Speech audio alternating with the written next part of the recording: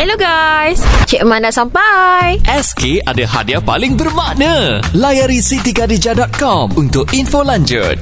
Ji nak ambil ni salmon. Salmon ni hidup lagi tau. Gerak je. Gerak kan. Masuk mulut. Buat bergerak dalam mulut tau.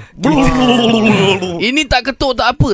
Tangkap tu resap potong. Weh, jak berenang dalam mulut ni. Ini orang panggil fresh. Oi, banyak lagi binatang lain ada.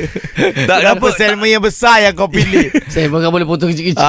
Besar kecil belakang cerita je. Masalahnya haiwan ni masih hidup, kita makan dia. Ini kau tengok sotong sebelah ni pun hidup lagi, nak bagi tuan makan ni. Kenapa? Segar. Betul. Tiba-tiba aku terfikirlah, yang kita duk makan seronok-seronok kan, kita buat steamboat lah, kita buat tu buat ni kan.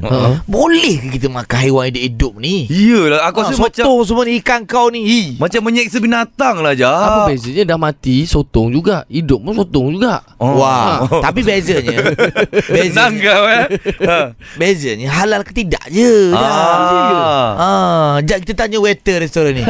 Boy, sini boy. Lambat lah boy. Aku baru lepas bayar duit makan ni. Cik Man makan besar juga sini. Cik Man makan kat sini?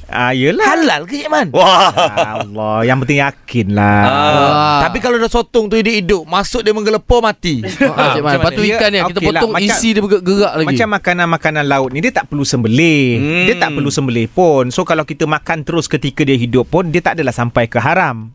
Sebab lain kalau macam lembu kau makan tengah-tengah hidup tu, dia kena sembelih lah kan.